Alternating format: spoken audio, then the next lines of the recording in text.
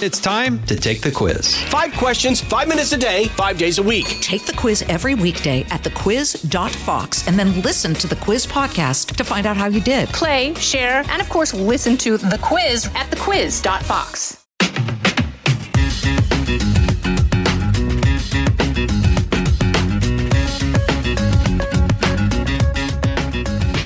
Hi, I'm Jason Chaffetz, and welcome to the Jason in the House podcast. This is going to be a great show. We got Harris Faulkner, who is got to be, she is at the top of her game. She does amazing work, and I think there's a number of things I'd love to know about her background, her poise, and how does she do what she does? How does she, the hardest of moments, and without emotion, with just a clarity of facts, how does she do that? But I'd like to learn more about her, and I think you all would, and I pleased and honored that you would come and join us on this podcast. But first, we're going to give some thoughts on the news, highlight the stupid, because there's always somebody doing something stupid somewhere, and then we're going to phone our friend Harris Faulkner. So let's get right after it. I look at what Congress is doing, and it's difficult, and it's hard to be away from your family. But Nancy Pelosi broke through a barrier that I don't think we should have broken through, and that is she got rid of in-person voting and started going to this proxy voting. What goes on and doesn't go on in Congress happens on the floor of the House of Representatives, and you want that dynamic. Yes, there are committee hearings, but you only see a limited number of people.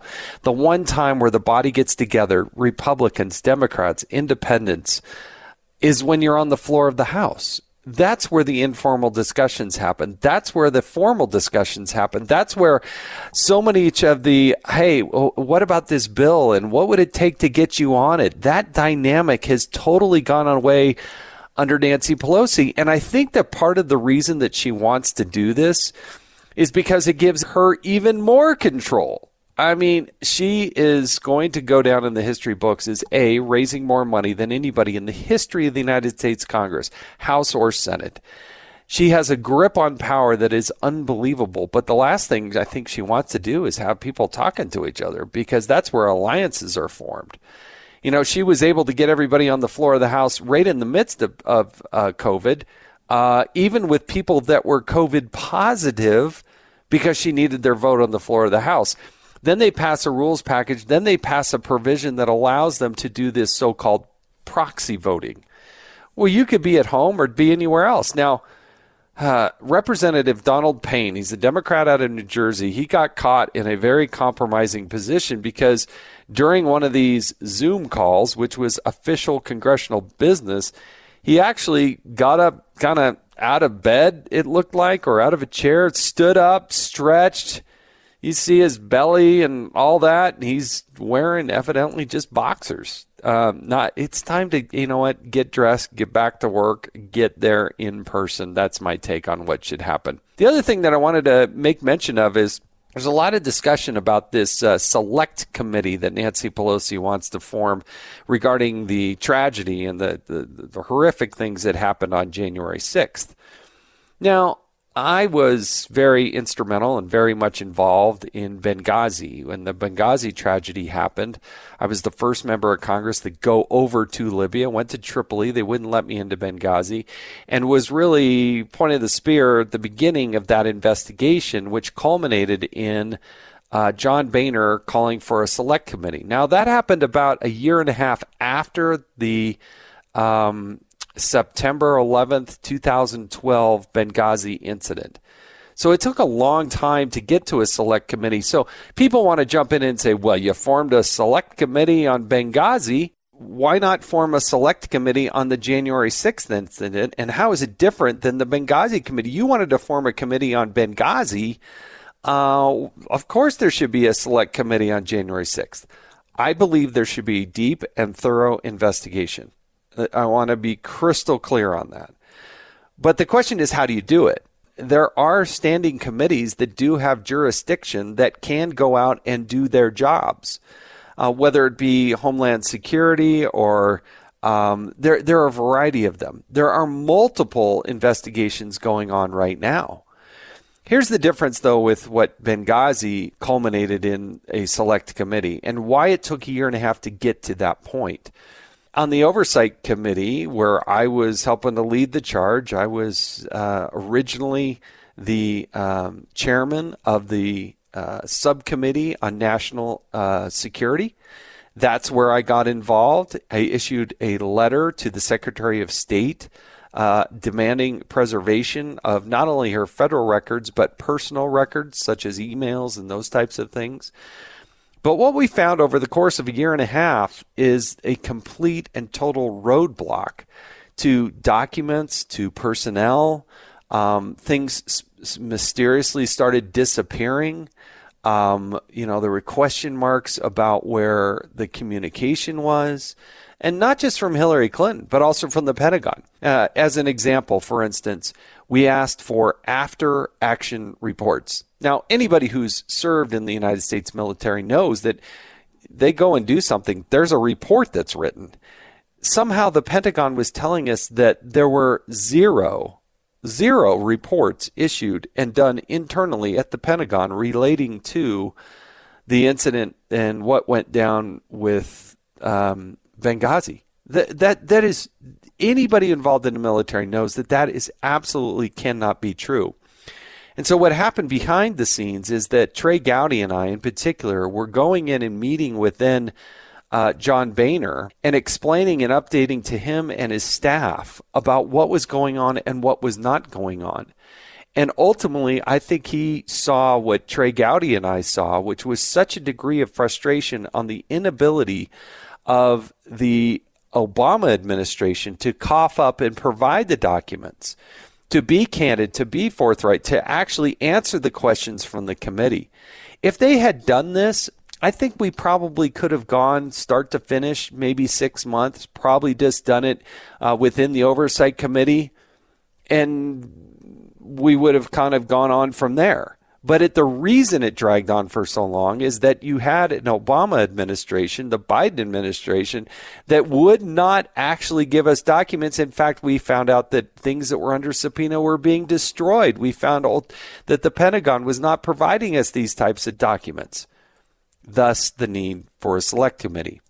Now, in the case of January 6th, there's no allegation of that.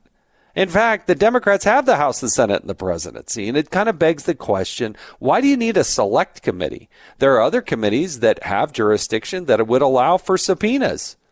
And so when you control all the levers of government, I think it's a much weaker case to say, oh, well, we have to have a select committee.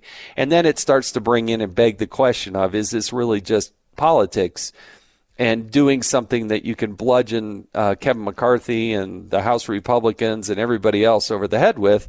And maybe there's a smidgen of that in there as well. Again, I think there should be a thorough investigation. I just happen to think it should be done in regular order through a committee that was set up, that has a jurisdiction, and has already voted on those members. That's my take of it. All right, time to bring on the stupid. Because there's always somebody doing something stupid somewhere. Tennessee couple. This Tennessee couple is evidently facing attempted murder charges because they were at a Burger King and they did not like the way the spicy chicken sandwich was coming about. And according to the criminal complaint, this couple got really mad at the way the Burger King employees were putting together this spicy chicken sandwich, so they went back in their car, got guns, and started firing on the Burger King.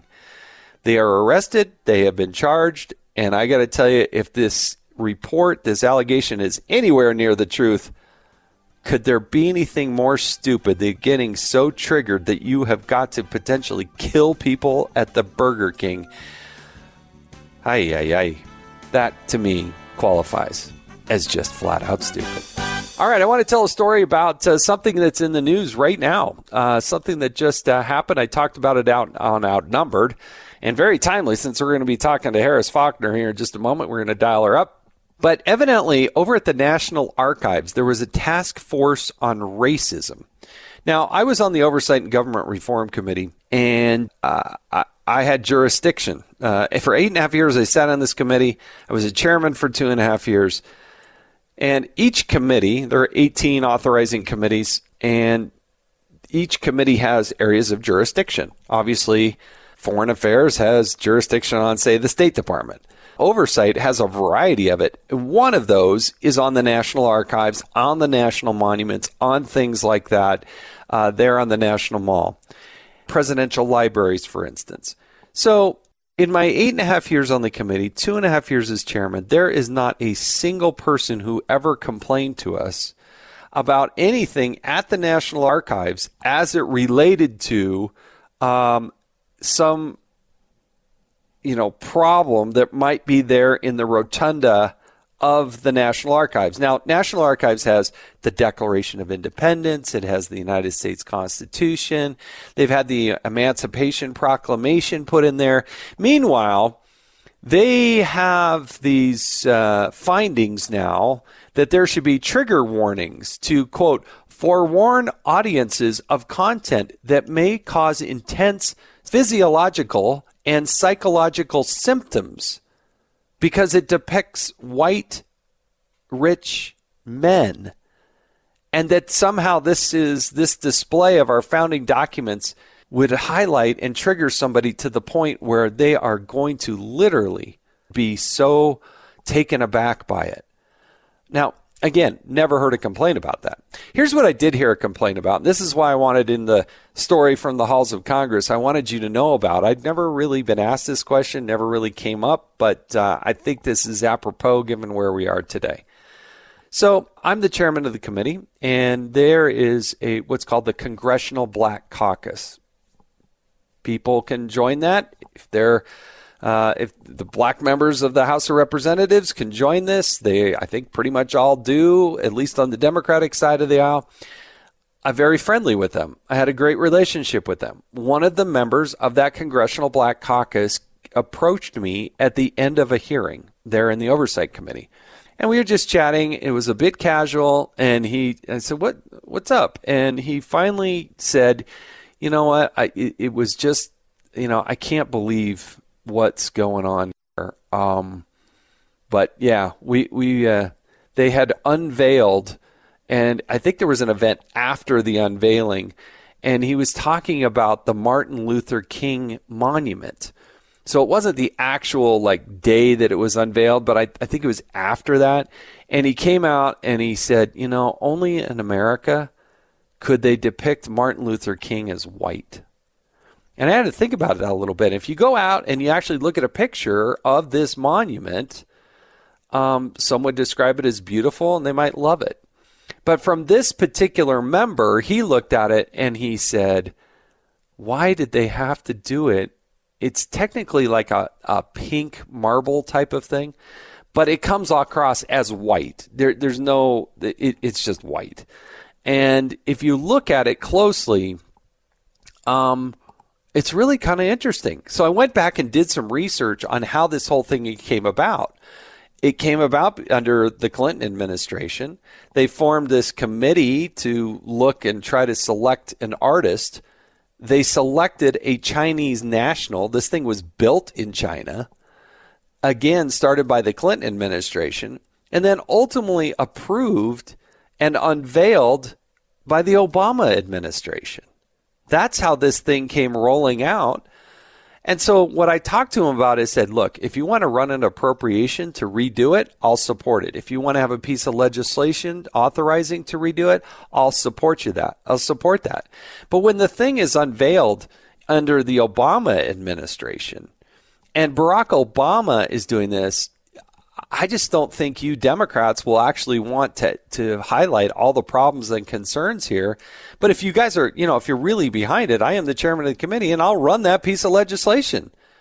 Nothing. I didn't hear anything. And, I don't want to blow it out of proportion, but today when they're running around saying, it's so offensive to look at the Declaration of Independence, maybe it's time to kind of talk about that. But you know what? It was Bill Clinton. It was Barack Obama. And so the Democrats aren't going to say a peep about it. It's their selective exasperation about these types of things that I think is really doing more harm to their cause than actually solving problems where I don't believe there's systemic racism top to bottom in this country. I think there are horrific examples of things in our nation's history and going on today as individuals that do need to be addressed. But to suggest that somehow displaying the Constitution of the United States is going to trigger somebody like that, that's too much. You're listening to Jason in the House. We'll be back right after this. I'm Guy Benson. Join me weekdays at 3 p.m. Eastern as we break down the biggest stories of the day with some of the biggest newsmakers and guests. Listen live on the Fox News app or get the free podcast at GuyBensonShow.com. All right, I want to get to bringing on somebody that I've gotten to know through the years. I've been honored and privileged to know her. Just a wonderful human being. I know her husband. Her kids are like amazing kids in all ways.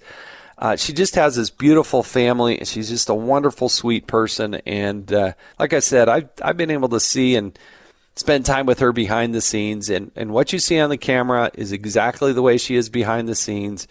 She tells it like it is. She speaks from her heart, and she is wicked smart. I can tell you that. So it's an honor for me to have her joining us on the show. So let's call Harris Faulkner and figure out what it is that makes her tick. Why is it that she is so much better than just about everybody else out there in what she does? So let's dial Harris Faulkner.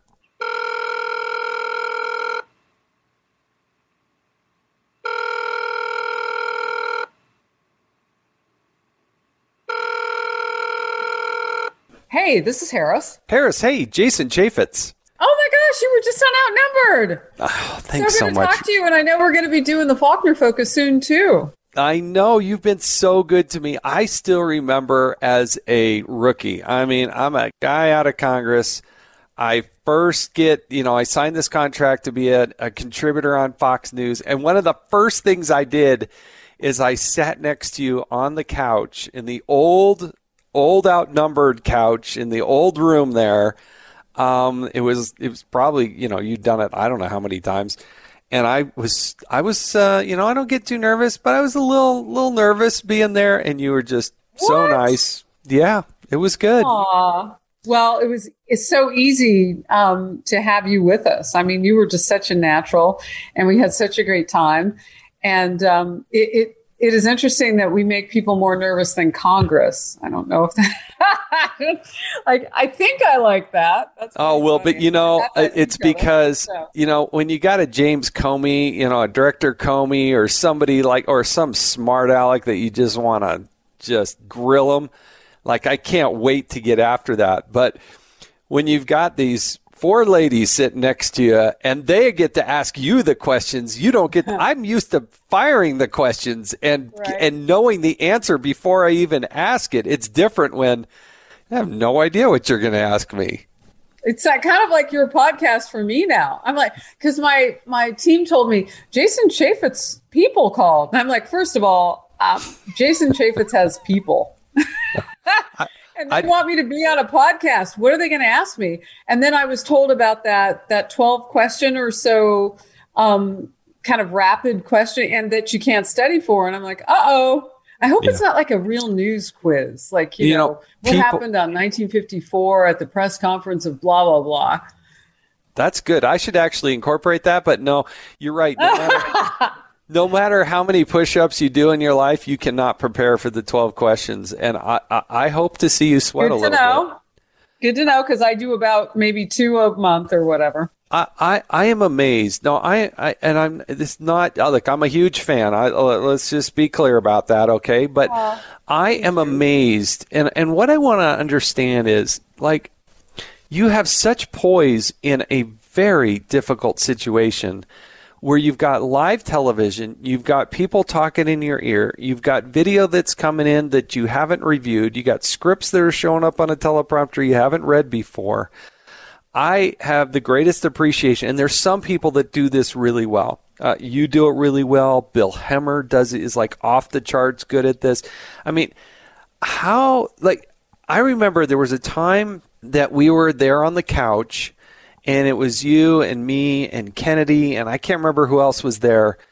And Griff Jenkins was out in the field. There was a hurricane that had happened, and he's interviewing this poor woman who had lost like everything. They're like, knee plus deep in the water.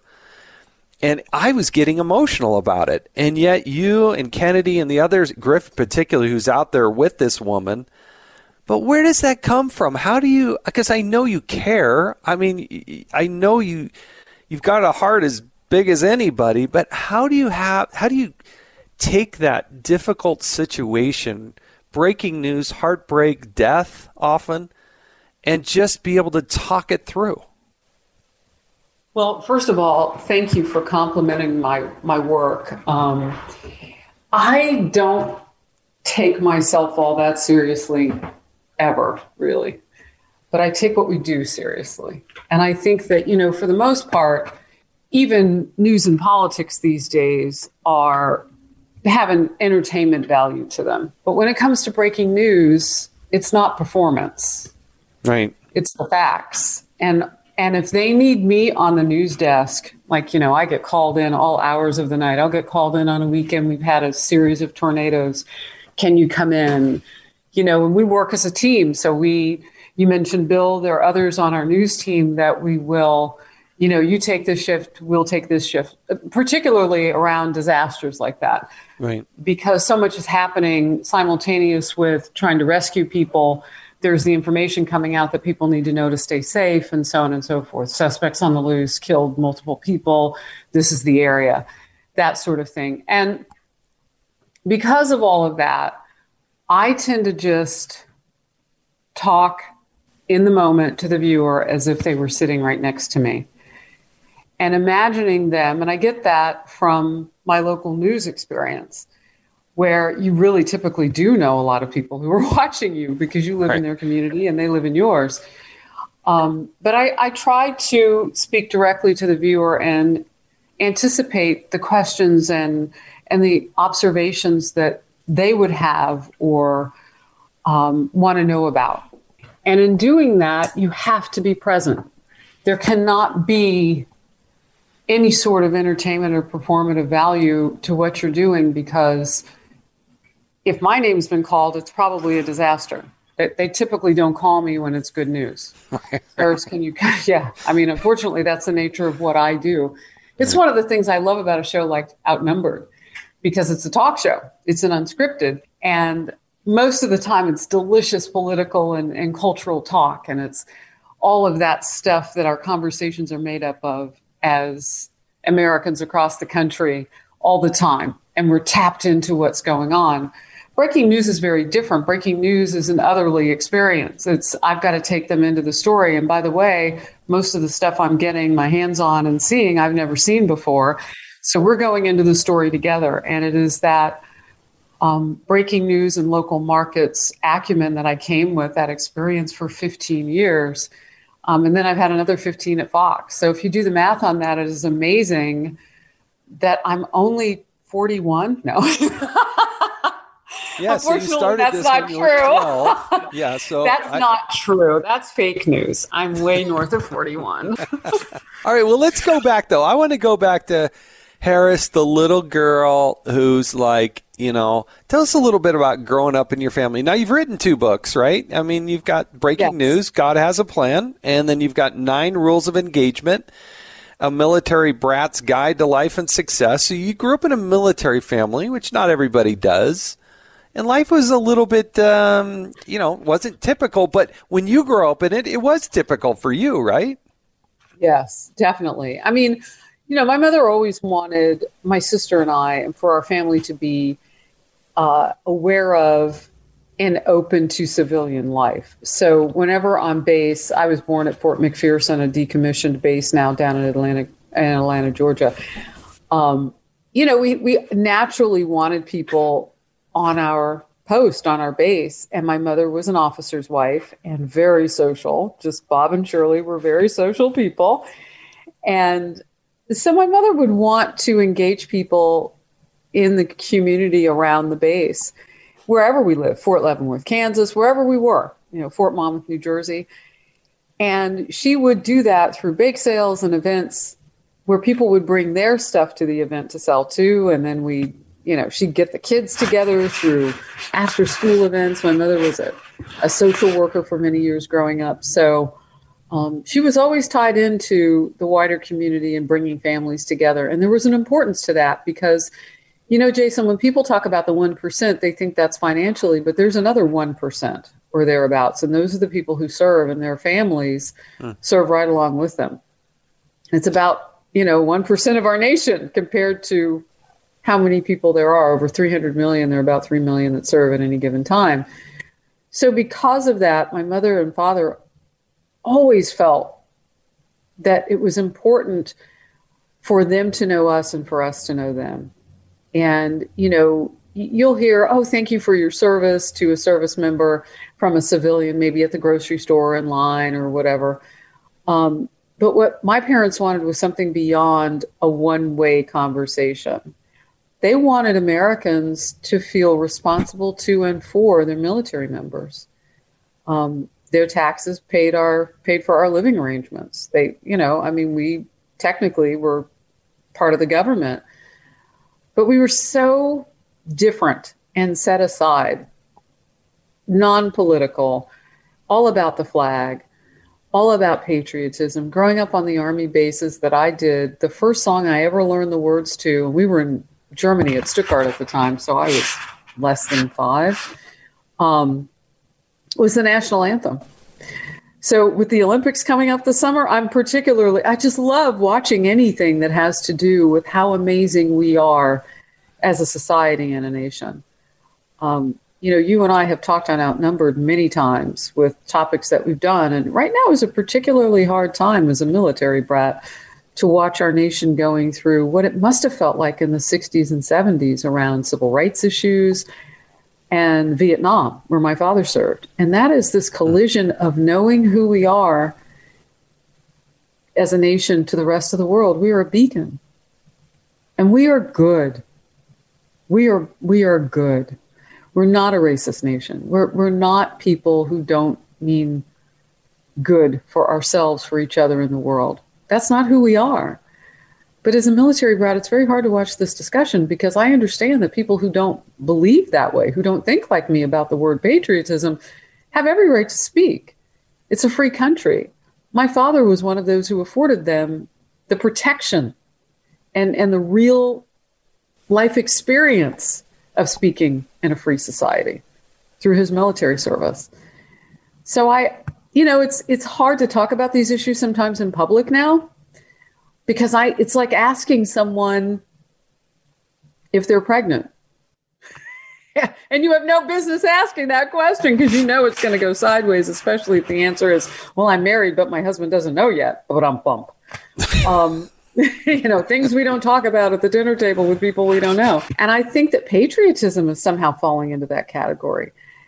And I don't want that, nor do I want it to have a safe space. I want us to be able to say what we think and what we know and what we feel about issues openly. And I want every right in my corner to say when someone's wrong, when they're getting it wrong. We're now getting into a place where this is going to be one of the things that people don't want to talk about because if you say that you're a patriot, they assume a lot of things about you that are not good. And now there's this pushback against the American flag. Please, I was an anthem singer. I sang at a Kansas City Chiefs game with 75,000 people when I was anchoring in Kansas City. I won't tolerate this. If you want to protest against something that's not right, and look, I'm not going to say that there are things that we don't need to work on in the country, and some of them are race-related. But if you're going to say that being non-patriotic toward the symbols and the things that we hold dear is how you solve it or solve those issues, I'm going to go farther than saying that you're wrong. I'm going to prove it. I grew up, my father served, my father-in-law served, my father served in the Air Force. I didn't serve, but I was surrounded by people. For instance, my grandfather was a longtime FBI agent. And I just grew up in a household in a belief that the United States of America was the greatest country on the face of the planet. And I believe that it is. I've been to nearly 100 nations around the world, and there is nothing like the United States of America. And I'm really touched by a couple things. I was touched by the World War II Memorial. If you go there on the mall, I hope everybody gets a chance to experience that. But there's a flagpole. And around the base, I believe it's the base of the flagpole, there's a quote. I don't have it right in front of me, but it talks about how the United States came for freedom and liberty. But it didn't come, and it came to conquer, but not to take. It didn't come to acquire more land. It came to help free the world. And imagine if we hadn't won these wars, if the men and women who did step up and serve didn't actually have the logistical capability and the heart and the spirit and the soul, and that we didn't galvanize to take down Hitler and all these other people who would rule the world if it was allowed. And so, and back to your first point, I think I was probably touched as much as we come into this 4th of July holiday. I remember visiting with this Marine in southern Afghanistan, kind of southwestern Afghanistan, and his biggest concern out on the battlefield, is that he didn't have a neighbor or somebody at home to help his wife mow the lawn. And so, Harris, when you talk about, it's not just the service member who's out there serving. There's a whole family and network that's there. Yes. That is also serving, they're also giving this nation, and they don't recognize people who haven't gone through this. These people are deployed for a year or longer, and they'll go out on one of our ships, and they'll be deployed for 9 months. I mean, and I just wish America would take a pause and not just on Memorial Day, not just on the 4th of July, not just on Veterans Day, but just have this embedded into our core that we are going to take care of the men and women who do the heavy lifting in this country. Every February, this conversation comes up because in media relations at Fox, and I always kind of laugh at this because there are people that will suddenly realize that I'm black. I don't know how they missed that the other 11 months of the year. But, I'm suddenly black. And it's African American month and blah, blah, blah. And look, American history is something that we all should know about. And it's shared history, which is why the critical race theory conversation right now is bringing such fire. Because there is this revelation about the fact that history is powerful. Yeah, so learn all of it and let's move on. Like, why do we have to fight about it? Let's just know our facts. Let's know our American history. But I bring up Black History Month because, and I want all of us to know, well, who invented this and who invented that, and who did this great thing and all of that. But if we're going to do a Black History Month, can we do an American History Month? Because there's a tremendous amount that our kids still are not learning that is really important about, yes, our past and slavery and all of that. What about all the amazing things that this country has done? And when you go to other places and you stand in a stone castle or whatever it is, and it was made in like pre-1600s, you realize that you live in a country that's a baby compared to all these other places around the world. It's true. And I mean, look at Canada. They're finding the bodies of Indigenous children from those schools that they mandated years ago that separated the Indigenous people from the rest of the population, and the things that happened to those children. I mean, they were like social experiments physically. I mean, it was so sad. And they're just finding those in 2021, mass graves and all of this proof of Canada's history. If you don't know your history, you won't appreciate your presence, and you have to know the journey you've been on. But it's also important to know all of it. So I love the 4th of July. I'm a summer girl anyway, but I love what it stands for. And I want people to understand when Independence Day is about. Why don't we have the whole month of July? If you've got an African American month, why can't you have an American month? I'm not being facetious here. No, I'm saying that I don't want to cancel anybody else's month, but can we add some? We got a full calendar. I mean, if we really want to make a point of it, and then let's make the point of which days on that calendar really matter and that we want to know about, and let's celebrate those. And if further discussion is about some, then let's have that.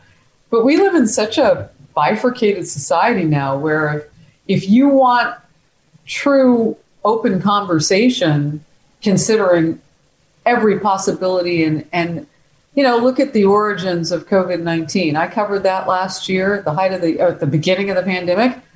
My accounts were stickered in social media by the heavy hands of curators at Twitter. Yeah. Yet they'll trend the word against Senator Tim Scott, a racial slur. They'll let that trend with a hashtag and curate it to the top to make sure more people, more woke folk, click on it. I mean, we are mixed up, and we got to get it straight because life is short. That's the one thing we all have in common. Nobody's living 200 years. So let's go back for a second, Harris, because I wholeheartedly agree with you.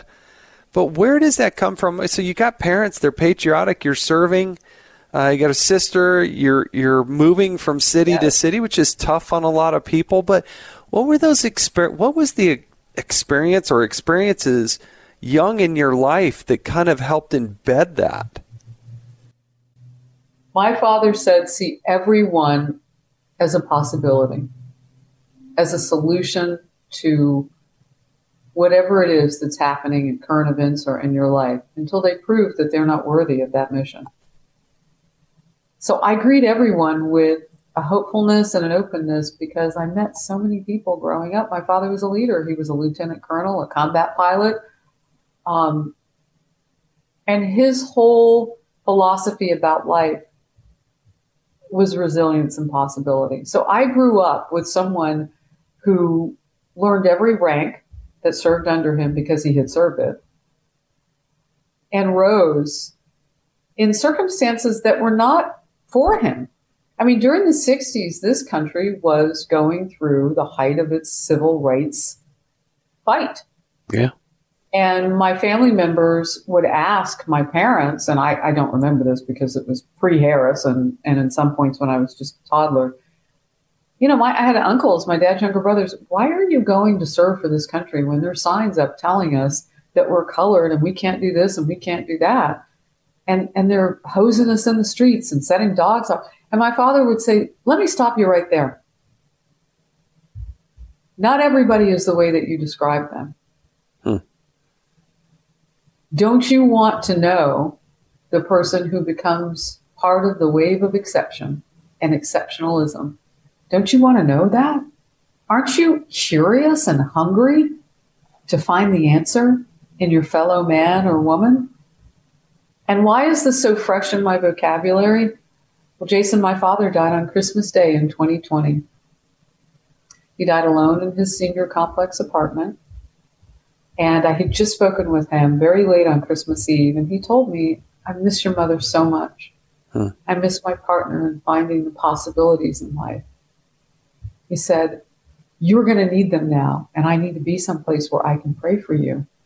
I can't wait to see you for Easter, and we were making plans because we knew that Dad would get his vaccination, and my family would too, and he was big on that. He said, where there's a weapon, you've got to pick it up, and if the vaccination's your weapon, go get it.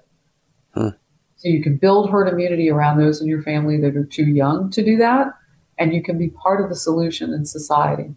He said, not everybody will choose to do this, but you must. You lead so many. And that's where I get that from. I had parents who were not ashamed of their Christian mission by God. They were anointed and appointed to do what they did as leaders in our community.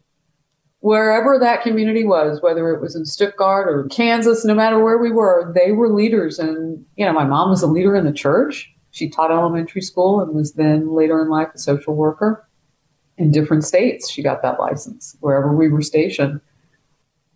So I come by this honestly. It was part of my childhood that when I meet someone, the first thing I see in them is potential. And they have to convince me that that belief in them is not warranted. In other words, I don't judge by what they say. I watch their actions. And they can prove me wrong. Maybe they weren't the answer. But then again, you've got to be prepared to fire some people. And I wrote about this in 9 Rules of Engagement. This is one of the things I grew up with. When people prove to you that they will lie and they will cheat and they will mistreat those who can offer us nothing but their company in our lives. They're the downtrodden. They're the people who need a hand up. If anybody is willing to mistreat somebody like that, given what we've been given as blessed Christians, I was taught, deal with that person. Deal with them. Don't stay silent. Call them out on it. When somebody gossips about someone in your presence and you get that icky feeling when people are talking about, it's just like, ooh, I don't like this. This makes me feel bad. Call them out. Say, you know what? I have to walk away from this conversation because I think that you will do to this person and this person and then eventually do it to me. And I'm not like them. I'll stand up to you. So let me just walk away to keep you from being the worst version of yourself in my presence. That's how I was raised. And it isn't a matter of, oh, we think we're hoity-toity. We know that we've been blessed. And there is a mission for us. Those who embrace our faith and believe in that. And people say, well, why do you work at Fox? I was not put here to prophesize. That's not the messaging that is my mission that I was given. But I am a professional communicator. And I know that my words matter. And so what I must do is speak the truth. And I work at Fox because when people ask me what's the foundation of being successful in my life, and I say, God and my Christian faith, I won't lose my job. Straight up. Yeah.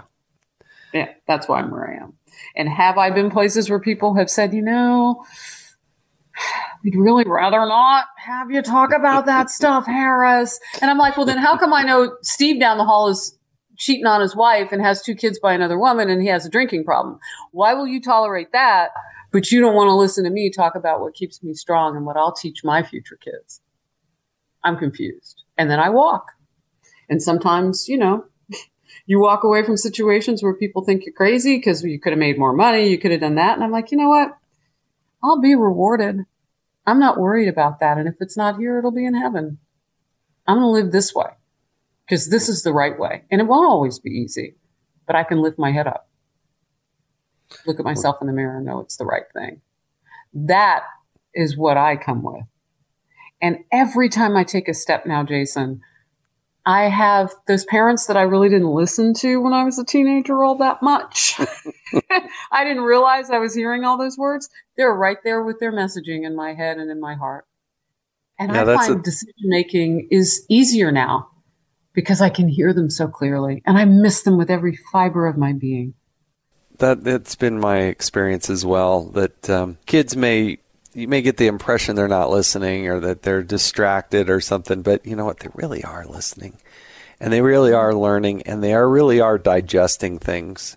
And that consistency and that love that couples it, I think is such a formula. We all have our own story. My parents ended up getting divorced, and that was a really hard time in my life to try to understand that they could simultaneously love me, but at the same time want to get divorced. And as a teenager, not being able to understand that. And I think we, all of us with our own journeys, we have private hardships that maybe the rest of the world doesn't know about, but they also buoy us up and create the strength, foundation of who we are. And just hope and pray that people will deal with those hard, difficult things, whether it's an automobile accident or a disease or financial trouble or addiction or whatever it might be, that they find their way out of it. But there is a way, and there is hope, and but it's those experiences that allow somebody to build that foundation to make us better, smarter, stronger, and give us character in our life. I mean, you can't go through life there's nobody that's going through this without these kinds of challenges. You're listening to Jason in the House. We'll be back with more of my conversation with Harris Faulkner right after this. Help me understand, when you were a little girl and you're growing up, you've taken all this messaging and like you can tell just it's in your heart, it's in your soul, Harris. But were you having dinner together and talking about these things? Did your parents have a job? Did they how did that manifest in itself to being such a huge part of your core? I love that question because you know what? I often don't think about this anymore. Jason, I have seen every Howard Johnson from back in the day in this country because my parents were so frugal. I mean, the military would fly you in and set you up wherever your next place was. And my father would say, you know what? Why don't you take that money and blah, blah, blah, blah, blah, this on base or da-da-da. We're driving cross country in the Lincoln. And I mean, we would have these conversations in the Lincoln across country. Now, our stuff would be on a Mayflower truck somewhere. Right. And do they still have those? I don't even know. Well, I remember we moved. I moved a lot, and I remember a Mayflower truck pulling up to our house. Yeah. So there we were moving constantly. And at one point, we were moving about every 16 months. And we went from Fort Leavenworth, Kansas, I think, to Fort Bragg. And so we drove that. And that, I was in second going into third grade. And that particular summer was the summer that I guess my parents thought it was time to start having conversations about who you're going to be when you grow up. And it was like a talk show. My mom was Oprah. And my father was more of a black Walter Cronkite. Yeah. Like he had this really commanding voice, and it was really beautiful the way he would tell stories. But he was always the facts guy. Well, he's a pilot, he's aeronautical engineer, so he's very logical. Right. And the two of them they weren't even talking to me. They were talking to each other, Jason. So these messages weren't, told to me in terms of, take a note. I was 7, so I wasn't taking anybody's notes. But it was conversations going on around me. And at that point, I was still an only child because my sister hadn't come along yet. And I was fascinated by them. I mean, they were very gregarious and very interesting people anyway. And then they used to love to have house parties. And I don't know if anybody listening will remember the term house coat. And my mom had an afro wig. And she would put on like a house coat that was brightly colored and cinch it with a belt. And back in the 70s, I mean, that was all the rage. These funky prints and paisley and all that. And friends would come over and she'd have on her hoop earrings and her afro wig. And Dad kind of reminded me of Marvin Gaye a little bit. He always was very crisply dressed. He was very thin and tall, 6'4", and, the flat front pants. And he just was impeccably dressed as a civilian particularly. And they would host these parties with other friends on base. And at that time that I really, really remember, we were living at Fort Bragg. And also my father served as support on the Joint Chiefs of Staff. So when we were in Arlington, Virginia, they'd host these parties and people from the base, because we lived off base at that point. But whether it was on or off, it didn't matter. A lot of military couples would come and they would be dancing and having conversations about what they wanted for their kids. And I just soaked it up like a sponge. And that's how I came about, knowing all this messaging, because they had open dialogue. There were no safe spaces for good talk. And it's such a part of society that I worry about. Is these kids just get buried in their phones and their headphones, and they miss that opportunity. Just listen, watch, soak it in like a sponge. And it's amazing, right? Kids actually do listen. And whether or not they're giving you the positive thumbs up right there on the spot, they're still soaking it all in and learning from that. It's true. Remember that, I guess, with like first words. I was having a chat with Kaylee McEnany the other day on set, because we're on set a couple times a week now until they move here. So, and we're back on the air like Tuesday, Wednesday, Thursday of most weeks in studio. And Kaylee said her little 1-year-old was trying to learn the word truck, and she can't make a TR sound. So she uses an F sound.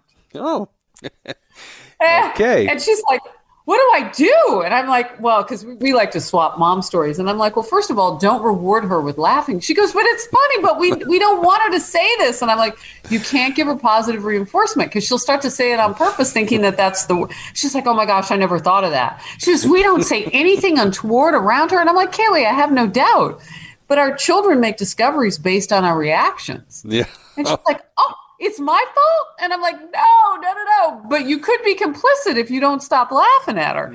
And I just love that, because it isn't just that our children are listening to us. It's that we're participating in their communication growth.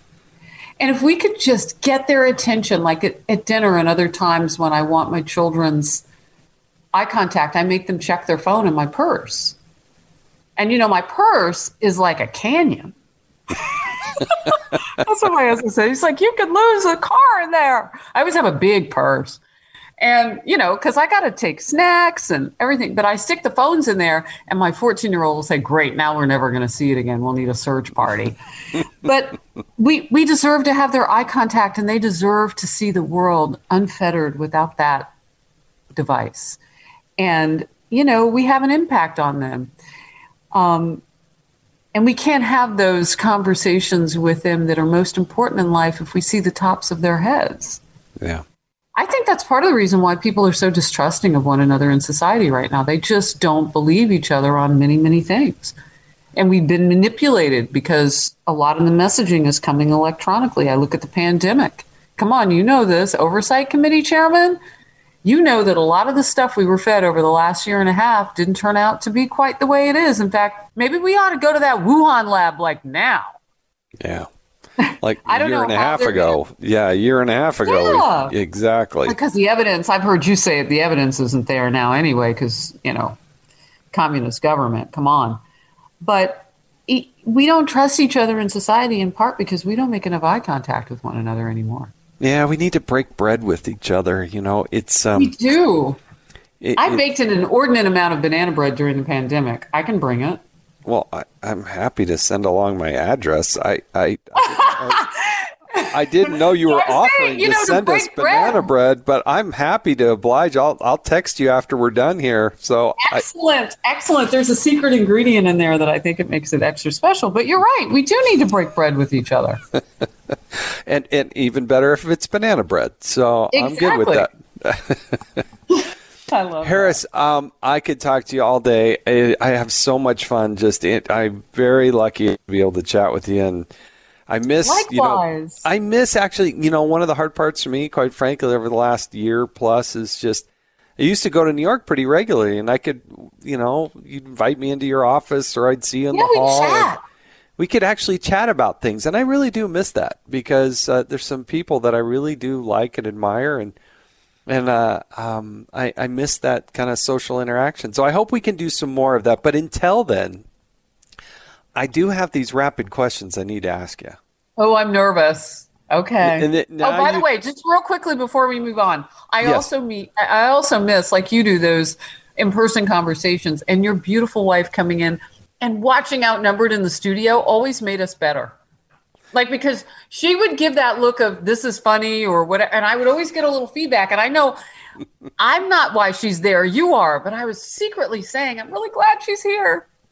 Well, she'll be just thrilled to hear that. And that's been one of the great joys. I left Congress early in part because I miss my family, and I was just, my kids were right at the latter part of their high school.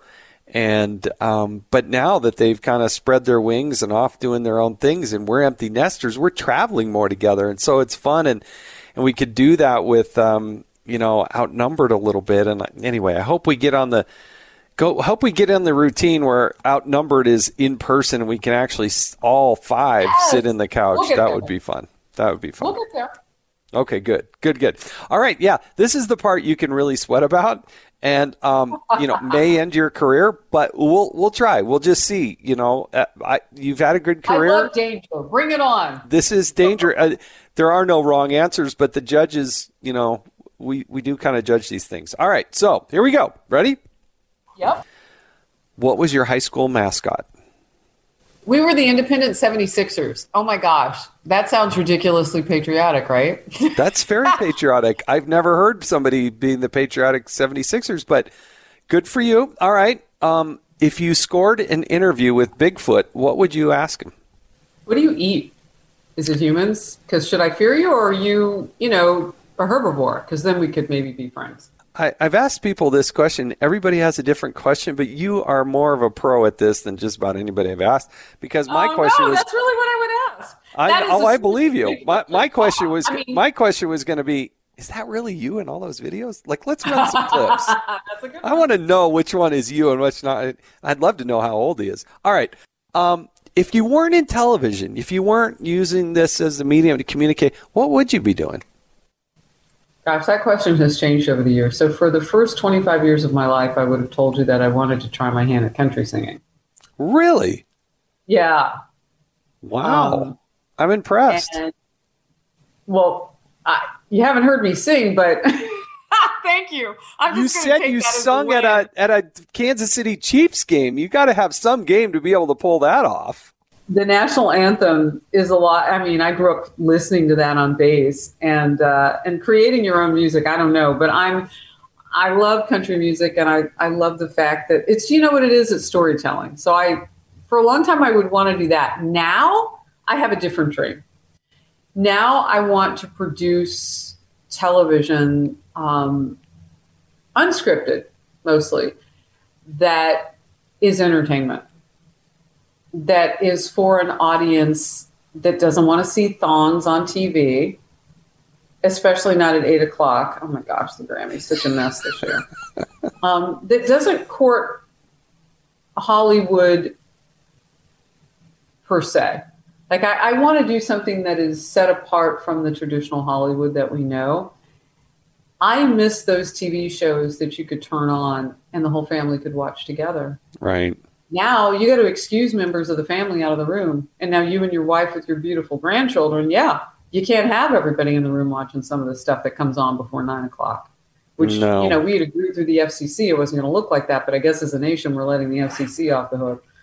But I want to do really good, funny things that are opposite of the breaking news that breaks our hearts.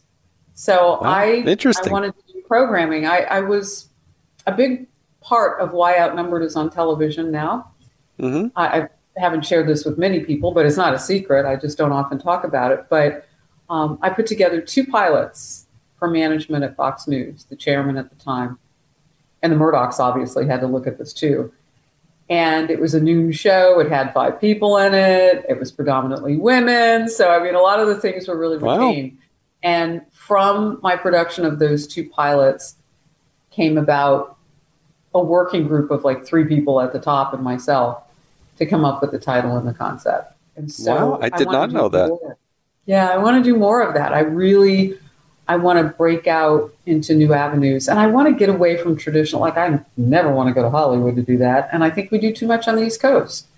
I want to go to where the people are. I want to start something in the, other parts of the country. And I love a live audience. So why not have them at those events that the rest of the country can watch? Let them see America.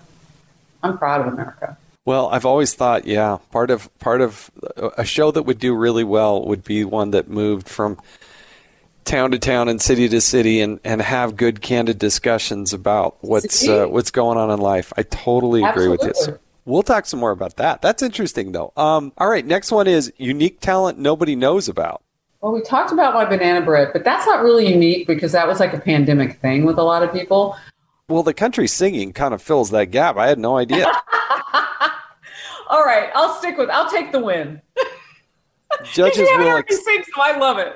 Judges will accept that, and we'll work on another answer if you've got something else that's out there. Anyway. Well, favorite menu item. Favorite menu item at Taco Bell. Chalupa. Good answer. Judges like that one. Chalupa. Can't go wrong with the chalupa. First concert you ever attended? Jackson 5. I was 5 years old. And my mom took me to see them. We were in Dallas, Texas. She had on her afro wig and her hot pants, another fashion statement that you may not know if you're not gently over the course of something. And ABC was their hit. Oh, yeah. I can hear it in my head as you say it. Yeah. Mine was actually Michael Jackson. So it wasn't the Jackson 5. Wow. But he had his brothers. It was at Mile High Stadium. I was in high school. I'm pretty sure it was him. It sounded like him. I just had seats that were so far up in the grandstand. I couldn't tell you that I saw his face, but there was a guy way down there that looked like he could dance pretty well, and I could see the, up on the Jumbotron or whatever it was. But yeah, Michael Jackson's mine, but Jackson 5, the judges like that even better, so that's good. First childhood celebrity crush. I don't want to tell you that. I know, that's why I'm asking this question. You've never ducked the question. We are going to get this out of you. But what is it? Outnumbered and he doesn't know. Wait, what? Yeah. You just have posters of him on my ceiling. Yeah. What was his name again? What? What's his name again? Didn't say it. Oh, I can't believe we're not going to get to this answer. Oh my gosh, Jason. We're both married. I don't think he would ever have guessed this, but I met him. So I had a crush on him when I was a teenager. And then when I graduated from UC Santa Barbara, I lived in LA. I was working at, I had 3 jobs. So one of my jobs was in Century City. And I was working at an accounting firm in their secretarial pool. And there was a big party at this club. And, I was early 20-something, and some of the other secretaries were going, so I went with them. And I sat at the bar, and he and his co-star at the time each sat on either side of me. And I you talked just with him. Melted. I had a conversation. Oh, my gosh. I had more confidence in my 20s than I've ever had. Like, I was just, I don't know where I got it all from. More so than now. And I chatted with him, and I didn't tell him, you were my teenage crush or anything, because where were we going to go with that conversation? I got to know him a little bit. And then the booking team told me probably about 4 or 5 years ago that they had booked him on Outnumbered. And I almost called in sick. And I knew he'd never remember talking to me because, it's been, oh my gosh, 25, 30 years ago now. But all right, there's enough clues there that somebody who's involved in the oversight committee can figure this out. The oversight. Wait, you still have that resource? Oh, Lordy, help me. All right. One day I will tell you. I know the judges don't like my answer. I'm going to figure this one out. By the way, my husband knows this. Because he watched that episode with popcorn. He was like, you're not calling in sick. You're a professional. Get in there, and I need something good to watch. I love your husband. I've had a chance to meet him a couple times. I think he's going to be laughing about this. And you know what, Harris? I still know some people. So look out. I'm going to figure this. I'm going to figure this out. You warned me. We talked danger. I didn't take you seriously. This is dangerous. Well, there you go. We knew they were going to hit that's the one right there. All right. I got a few more questions. These are going to be much easier. Pineapple on pizza, yes or no? No. Good for you. That's the right answer. It makes it watery. Not into I know. You don't need liquid on your pizza. If you want, I like pineapple. I like pepperoni, but I don't put them together. All right. Favorite sport? So that's tough. I love to play tennis, but I love to watch gymnastics. Well, your daughters, right? They're just amazing. Yeah. You want to watch, check out Harris Faulkner's Instagram, and you will see some amazing, talented girls there. It's unbelievable. Thank you. My youngest is the gymnast, the competitive gymnast, who, if I could brag on her just a little bit, she hates when I brag, but it's not bragging if it's true. Right. I tell her that, but she doesn't care. USAIGC is the league that she's in, and they are a feeder for college programs. So she's 12, exiting 6th grade, and she just won at New York State Championships, #1 on beam at her age and level. That's amazing. So we're really, and also first place on the all-around top combination of scores. Her score was just vicious. Her if you add up all 4 events. And I'm really proud of who she is as a champion, because she's the same as a winner as she is when she's learning, which is what we call losing. I don't use the word lose, I call it learning. And my 14-year-old is a tennis player. So I love both those sports. I don't think I can really choose between them, but I can't do a cartwheel, so I'm not a gymnast. I can barely walk, but I love the game of tennis. I love to play it. Well, tennis is fun. We're playing a little pickleball ourselves, and fun! Yeah, it really is fun. But you know what?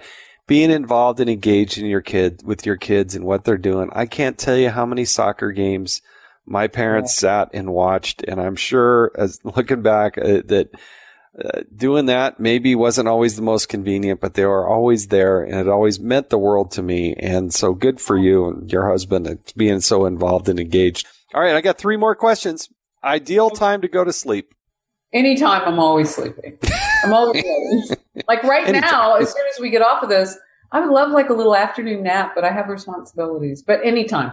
All right. The judges will buy that. Favorite salad dressing? Chipotle ranch. If I said Green Goddess, would you know what I'm talking about? I would. Yeah, it's a shame that has kind of gone away, because I don't, you go out to dinner and say, what are your salad dressing choices? I don't really hear them say Green Goddess, but I do love the Green Goddess. It was really popular for a long time. My mom liked it. She also liked Roquefort, blue cheese. Oh, yeah. Do you eat? I love a good bacon wedge salad, like where they bring you like a half a stalk of romaine, or like a half a bushel of romaine, and then with the bacon bits and the blue cheese and the. See, I look at that as bacon with a side of lettuce. Right? I know. Bacon goes with everything. It does. I heard this comedian once. I thought he was great, and he said, BLT? What are you talking about, BLT? That's a bacon sandwich, America. Wake up. And bacon, you got to stand up for yourself. That's a bacon sandwich. Nobody else takes second fiddle. And I thought, he's exactly right. That is a bacon sandwich. Bacon, you got to stand up for yourself. There we go. I love it. All right, last question. Who's your favorite former member of Congress from Utah's 3rd Congressional District? Well, there's only one former member of Congress from that district that has ever appeared on Outnumbered. He is a star, and he is my friend, Jason Chaffetz. Great answer. Judges gives you 2 thumbs up on that one. Harris, I can't thank you enough. You are so sweet and so nice to join and very insightful. And I hope people really absorb what you're talking about and where you're coming from. And, my family, friends, I tell you, I get comments about being on this show or being on that show. And you're right near the top of the list, if not the top of the list, with so many people. Oh, I saw you on.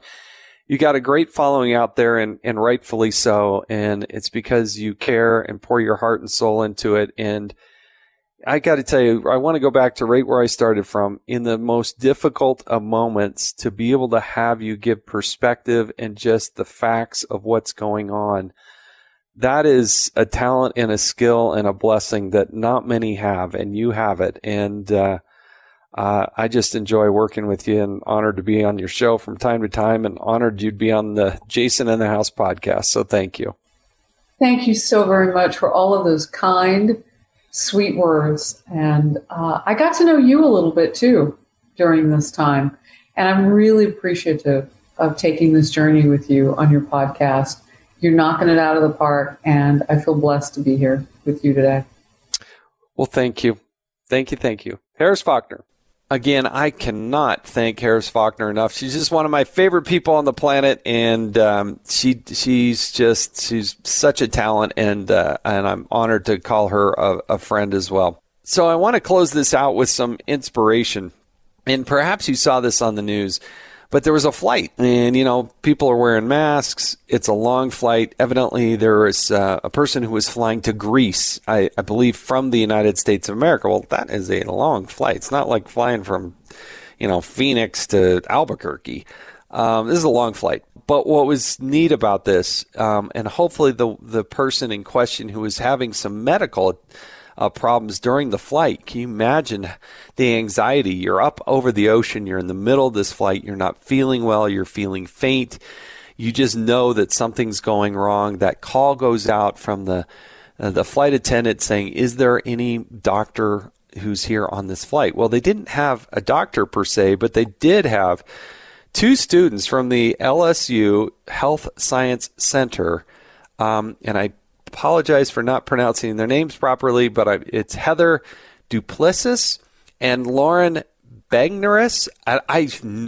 Bagneris. I don't know how to pronounce their last names, but I want them to, the inspiration with two people young in their career saying, you know what, I want to get into medicine. And you know what, the people that get into these health services, they've got to have a special personality. They've got to be able to deal with a tough situation, spur of the moment, and try to do the analysis as quickly as possible. And I think everybody is proud that these two women stepped up and helped out and took care of this call for medical attention. And to me, that's inspirational. I say it a lot, but ordinary people doing extraordinary things just makes me feel my heart, and I can't thank those two women enough. And I hope the person who wasn't feeling well is doing well. So again, thanks for listening to this Jason in the House podcast. Now you got to click those stars. That would be so helpful at the end of this podcast.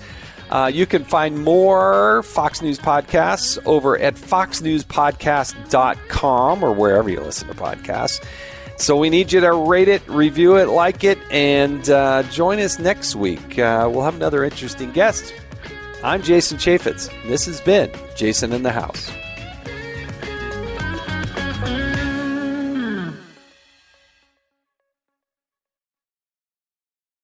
From the Fox News Podcasts Network. In these ever-changing times, you can rely on Fox News for hourly updates for the very latest news and information on your time. Listen and download now at foxnewspodcast.com or wherever you get your favorite podcasts.